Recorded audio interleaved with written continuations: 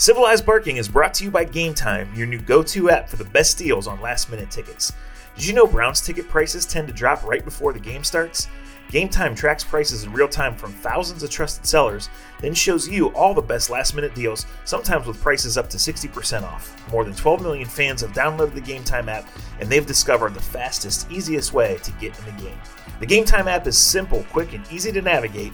With an easy two-tap checkout, you'll get your tickets and be done fast. So head over to the App Store or the Play Store now to download Game Time and score awesome deals on last-minute tickets.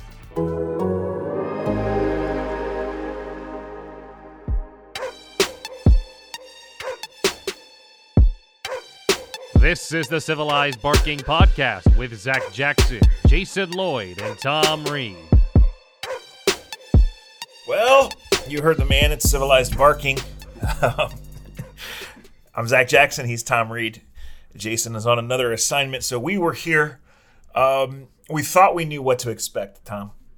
It wasn't entirely different than what we expected, at least not in terms of a 2-touchdown victory, right? At least not in terms of Nick Chubb continues to show that he's a force to be reckoned with, although his fumbles obviously loomed large. We had the all-time Browns play where Joel Bitonio kicks the ball out of Nick Chubb's hand. But, guys, the Browns are a mess. The head coach appears to be in over his head. The game management decisions are awful. The discipline is awful. And Odell Beckham, wide open on the sideline, doesn't catch a pass. And it's not a perfect pass, and it's not a flashy play.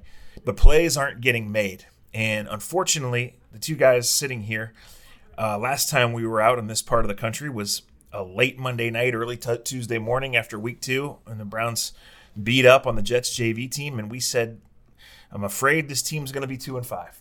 And now they're 2-5. Monday night, the Steelers will beat the Dolphins, and the Browns will be in third place and have 2 wins on Halloween.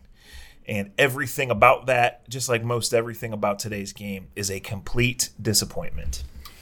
Oh, without question, and I think we'll get into this, but I think Freddie Kitchens has had some rough moments this season. He's had some plays that really stick out, but I think this is going to be the game when fans look back, at least in the first 7 weeks, that say, "Wow, he had a rough evening here against Bill Belichick, who won his 300th game."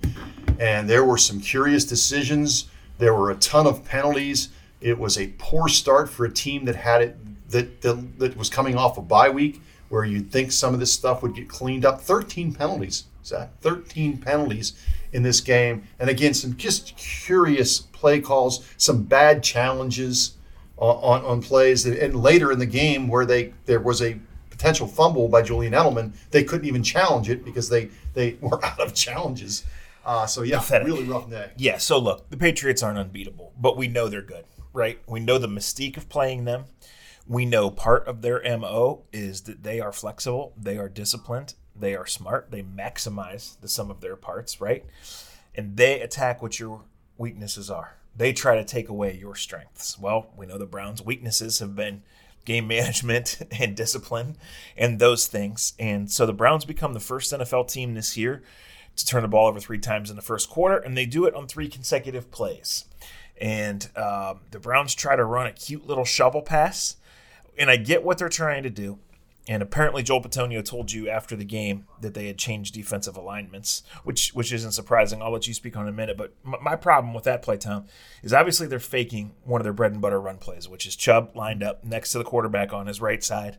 Mm-hmm. They've been doing it. We've seen Chubb run it. And Baker goes ahead and chucks it. It's a little counter action to Landry, trying to get it going. We know good things happen, but it goes right to Lawrence Guy. And 2 plays later, it's 17-0. And the Browns, frankly, for the quarter and a half that followed that, thereabouts, played some of their best football. But you just cannot do that. You just cannot spot this team 17. The game's over on the spot. It's the first quarter. It's 5 o'clock in the afternoon, 4:25 kickoff. Yeah, without question. Without question. We spoke after the game. I think Freddie might have said that they needed to block the play better. Is that correct? You were in the Yes. He said we didn't block the end. Yeah, and I spoke to Joel Bitonio about it, and Joel that's his guy. That's the guy he was trying to get at. He said that, and this is one of those things you wonder, and I don't want to put words into anyone's mouth here, but normally they said that when they run that play, it's normally against a 4-3. And then at this point, they had lined up in a 3-4. which means Joel Bitonio had to get out farther to get Lawrence Guy on that play. And he was Joel basically said, Guy read it all the way. That has to be diagnosed pre-snap. Yeah, though that's my point. I'm wondering with a young quarterback there, is that a situation where maybe a Tom Brady or an Aaron Rodgers or somebody sees that and says, we got to check out of this play, or we can't run this play or take a timeout. Instead, they go ahead and run it. You could see, it's easy for us to sit up here, but the play, Lawrence, he looked like the intended receiver. Yeah, he was. It was a shovel right into his belly. Right. Yeah. I actually kind of hit him in the mask before he finally corralled it. But it was to me, it was just a bad play call, a bad decision by Baker to run the play when he saw that, and then again, just maybe throw it to the ground or something. But that killed him right there. Right. All right. You guys all watched the game, obviously, if you're listening to this. We were in the stadium. We were in the press conference afterwards. I was in the press conference. Tom was in the locker room. So before we go too far into Freddie or that play or a couple of others and a couple of the head-scratching decisions where you give away the challenges and deliberately take a false start later, I just want to say this, guys.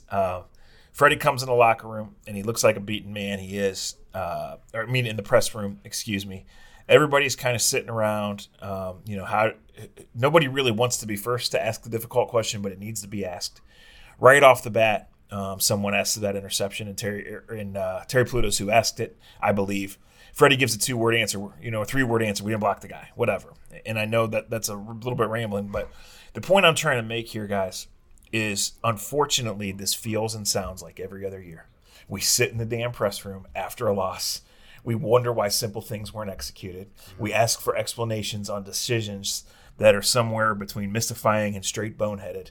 And here is the same answer. Different guy. different explanation that doesn't add up. And the Browns are 2-5.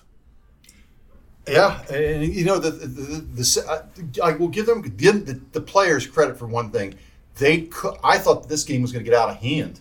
And it didn't. To their credit, they hung in there. Defensively, they did make some plays, so the play didn't get out of hand. And, of course, they maybe owe something to Mike Nugent, too, who, man, he's had a good career but is really struggling. Yeah, and that's something to watch going forward. Yeah, for them. But again, you're right. You're absolutely right. It's starting to get that feel. And I think we both agree when we look at that schedule in the second half, you're saying there are wins out there, but you do start to worry about confidence being, hurt with this team. You start to wondering if guys start to question the coaching, what's going on here, and that's where you wonder, are there going to be games that they of course they're going to win that game, and they didn't win it because they continue to make the same mistakes they've been making since week 1. Well, how are you going to get anybody if you get too cute, and if every time there's a crucial moment that you can't count on the coach to make the right decision? Yeah, no question. That second challenge, Tom, is blatantly not giving your team the best chance to win. And his answer was? Well, I thought you had to throw it there. Such a big play in the game. Could it have been – you've got a very big 1 yard is the way the rule is read. Very lenient with the 1 yard rule from the ball, not from their alignment. So just put it on them and see if it was a yard or not. I thought that was the best opportunity it was a big play in the game, big conversion. So if it had been a yard, it would have been good. It was a little bit more than a yard, we weren't good. Well, no shit. That's a huge play, right? But the fact is, it's blatant offensive interference. You look at the replay, you see what they called, and they're not overturning these. 2 or 3 weeks ago, I specifically asked Freddie in a Berea press conference, hey, so far it's 0% overturn. Right. I'm assuming, and he said, I'm aware of that. I'll have to know. He said situation of the game. It was different. This is the NFL officials, just a middle finger to the league, right? You can send it up the flagpole anytime you want. Officials are not going to lay out other officials, right? They're not going to change it. So and especially on that play. On that play was a clear pick play, and it was just. Sometimes they're nice. They're like accidental, like sorry, not sorry. But that one was too. That was too much of a pick play on that one, and then again. When it was still a game, Julian, I think it might have been 17 or maybe 14 points, but Julian Edelman has a play where he looked like he fumbled the ball, and the Browns can't challenge it because they have no more challenges. It was just unbelievable day Let's go to the deliberate taking of a false start. Okay. I'm a football nerd. I study some of this stuff. All right. I never coached anything other than Powder Puff. But I'm into these situations, right? I've read the books. I watch these games. I know what comes up. And what he was trying to say is the Browns went from 3rd and 11 to 4th and 11. And he said specifically, I'm not ready to give up. They're down 17, right? So what he was trying to say is he decided to do that because half the punt team was on the field, half was off. He wanted to save the timeout, knowing they're down 3 scores, that just in case. However, that just shows you're not coaching a step ahead, because if it's 3rd and 11 and you know you're going for it and you know you're not giving up, before 3rd and 11, you instruct the offense we're going for it, and then maybe even call a play that gives you a chance to get in 4th and manageable, because you're playing the best defense in the league, right? You have done little all day, and even though the Browns competed, they're still not getting the 200 yards passing, and that's pathetic given the talent on hand. It's pathetic by any measure. But instead, you're having your special teams player intentionally take a false start to make it 4th and 16 against the best defense in the league. And guess what? You get to keep your timeout. Oh. Congratulations. Oh, my. Yeah, again, it's just that is the type of stuff we're so used to seeing here, right? It's just why I say it's the same thing. It's the same thing. It is. And I'll tell you another thing that they've got to figure out here, and it's, the last game against Seattle, Odell Beckham was a little bit more involved. But my goodness, you go out and make that trade to bring a guy here for nights like this, for games like this. Look, he'll probably, as the season goes on, he's probably going to have some better games. Again, the competition is going to go down. But you brought him here for games like tonight. And with like 5 or 6 minutes left in the game, the guy had 4 catches, none longer than 7 yards. I mean, after the game, I asked him point blank, are you getting enough targets? Now, again, as you mentioned earlier, he dropped one. He's dropped some. But this guy who's supposed to be your game breaker. He has 1 touchdown on the season. There's too many games where you look at the end of the day, and he has not made a significant contribution. It's terrible, Tom. The getting him slip screens, swing screens to get him in the game, lining him up in the backfield, that's fine and dandy. Get him in the flow. I mean, he can take it when he touches it, but they are not getting him the ball. The numbers, everything about the pass offense, and including changing offensive linemen on the fly. They played Eric Kush some drives and Wyatt Teller the other. This is not youth football, guards. Right? We are in Gillette Stadium in 2019. And Freddie answered a question after the game, and he said something to the effect of, "Well, look at their banners up there. Well, look at the Browns banners. Incompetence over and over again. You go and get arguably the most gifted receiver you've had in decades, right? Oh, yeah. And he is a non-factor in the games. He's dropping balls. He's jumping off sides. He's had 1 huge game against the Jets, the undermanned Jets, which were on like their 19th string quarterback. He played pretty well against Seattle, had decent numbers, was competitive in that game. But there's 5 other games where he has just not been a compelling factor in the game, and I don't understand how they cannot get him the ball. And of course, again, he's compounding problems by dropping passes. So I don't think either one of us would have said on September 7th, well, Odell Beckham, I don't know how many games they're going to win, but they certainly are going to be able to get him the ball. He's going to make plays. It just hasn't happened, and it's unbelievable. Well, the coach is overmatched, and it's time for a discussion about that. Also, John Dorsey, your receiving core is not getting it done. Your quarterback is somewhere between regressing and flat out hitting a wall. Your offensive line isn't good enough, which you've admitted. Your linebacking core is nearly non-existent. Yeah, again, the honeymoon's over. Yeah, and again, this is and that's not a 90-minute after the game overreaction. No. We're seeing it, and the thing is as you pointed out early when we were talking about after that game against New York, all 3 of us sat there and said they could still be 2-5. Yeah. Yes, they won tonight, but they have really only won 1 game where we thought they might not win that game. Kudos to them; they played well in Baltimore. Handed it to the Ravens. Other than that, it's pretty much what we expected, except for that shocking loss on opening day. But they have not been able to beat good teams. And eventually you're going to have to beat good teams. And I'm just not convinced going down the stretch You think maybe they can win 7 in the last 9. Yeah, they're hanging around, but they just make too many mistakes, Zach. Well, it's your third loss by double digits. Yeah, the quarterback throws for 194 yards, gets sacked 5 times. You convert 3 of 11 on third down. Okay. And I know the yards matched up. And again, and like I said, the defense for about 2.5, 3 quarters played well. And the offense for about 2-ish quarters played well. But I don't even want to dive into the yards and all that because, listen, Nick Chubb gets a 52-yard run and doesn't finish it. So those are empty yards, right? Yeah. The Patriots, they win the time of possession. They commit fewer penalties. They use different guys in different roles. They went at Greedy Williams. I thought Greedy held up pretty. They were going to make him tackle. They did. And they just went at the slot. And Julian Edelman, 2 touchdowns. That's what he does. He's one of the best. A couple of them I can remember. Not just throws to Edelman, but Brady just a couple times. Just amazing throws. He is who he is. They are who they are, right? Yeah.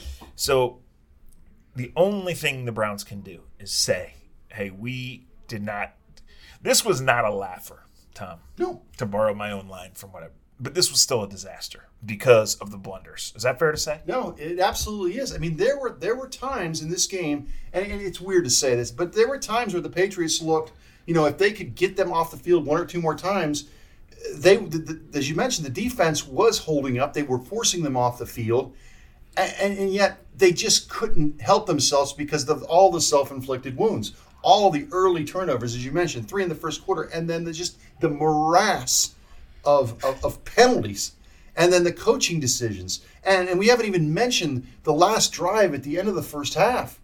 You have the ball. Freddie, remember a couple weeks ago was saying he wanted to score twice at the end of the half. Yes.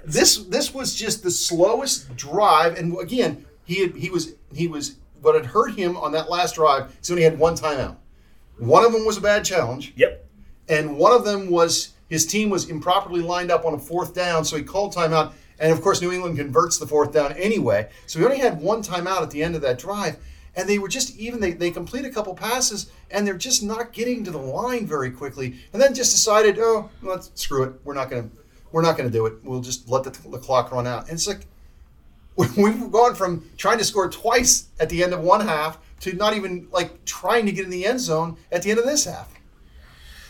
20 carries, 131 for Nick Chubb, but you can't give him an A, right, because of the 2 fumbles. Yeah, and we talked to him after the game. He was really hurting.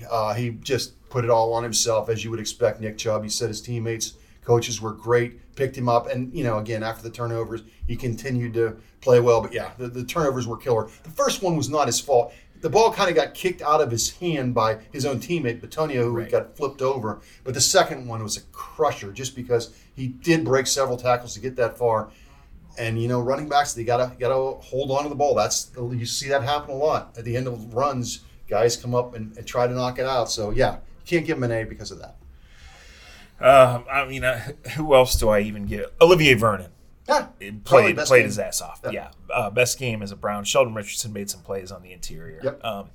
And listen, they score a defensive touchdown, and then you shovel past one to the 11-yard line. So the defense, you're not going to clamp Tom Brady, right? No. And now the Patriots did miss some field goals. Yeah, again, that helped keep the Browns in the game. Had one blocked. Long day at work? Tough day at school? Still stuck at the office? Treat yourself to the meal you deserve and have your favorite restaurants come to you with DoorDash. Ordering is easy. Open the DoorDash app, choose what you want to eat, and your food will be delivered to you wherever you are. Not only is your favorite pizza joint already on DoorDash, but there are over 340,000 restaurants in 3,300 cities, so you might find a new favorite too. Right now, our listeners can get $5 off their first order of $15 or more when you download the DoorDash app and enter the promo code BARKING. That's $5 off your first order when you download the DoorDash app from the App Store and enter promo code BARKING. Don't forget, that's promo code BARKING for $5 off your first order from DoorDash. Okay, where do the Browns go from here? We know they go to Denver. We know they're 2-5, and they've left themselves little margin for error. If you look at it right now, and you'd have to be extremely glass half full, and that means you're probably 4 to 5 glasses into what you've been drinking. If you are that, the Ravens' schedule gets tougher. The Browns' schedule eventually gets easier, but guys, 3-game lead. We saw what happened last time they had to go on back-to-back road games across the country. They never got off the bus, right? Denver has a good defense. Now, you're not going to need to score 28 to go in, which is good because getting a first down is a challenge. That's for sure. Then you come home and play the Bills, who I think got a little bit exposed today, but they still have a really good defense. They're 5-2. I don't think anybody involved with the 2-5 Browns is in position to take anything for granted. Then you have your Super Bowl against the Steelers. Let's just go back to Freddie. I think that's all anybody wants to talk about anyway. I don't think they're going to fire him, Tom, and I can't sit here and endorse that as the move. But this team is regressing. The same penalties, the same issues keep popping up. They came out and they got overwhelmed in the first quarter, and with the exception of the nature of the things, the crazy bounces and the kicked fumble, it's not surprising. It's super alarming. It's not surprising. And then the game management, where you use challenges you have no chance to win, you deliberately take a false start, and you just don't have any answers for why Odell can't get the ball, why you continually get beat on screen passes. I think the Haslams and John Dorsey and those in Dorsey's inner circle have to have some uncomfortable conversations, because this team is too talented to be 2-5, and this team, frankly, is a mess. They are, and I agree with you. I really, Zach, they're 2-5. I don't know at this point maybe why. I think you let Freddie coach out the season. I really do, because if you do this twice in 1 year, if you fire your coach in midseason for the second time in 1 year, that says also something about you.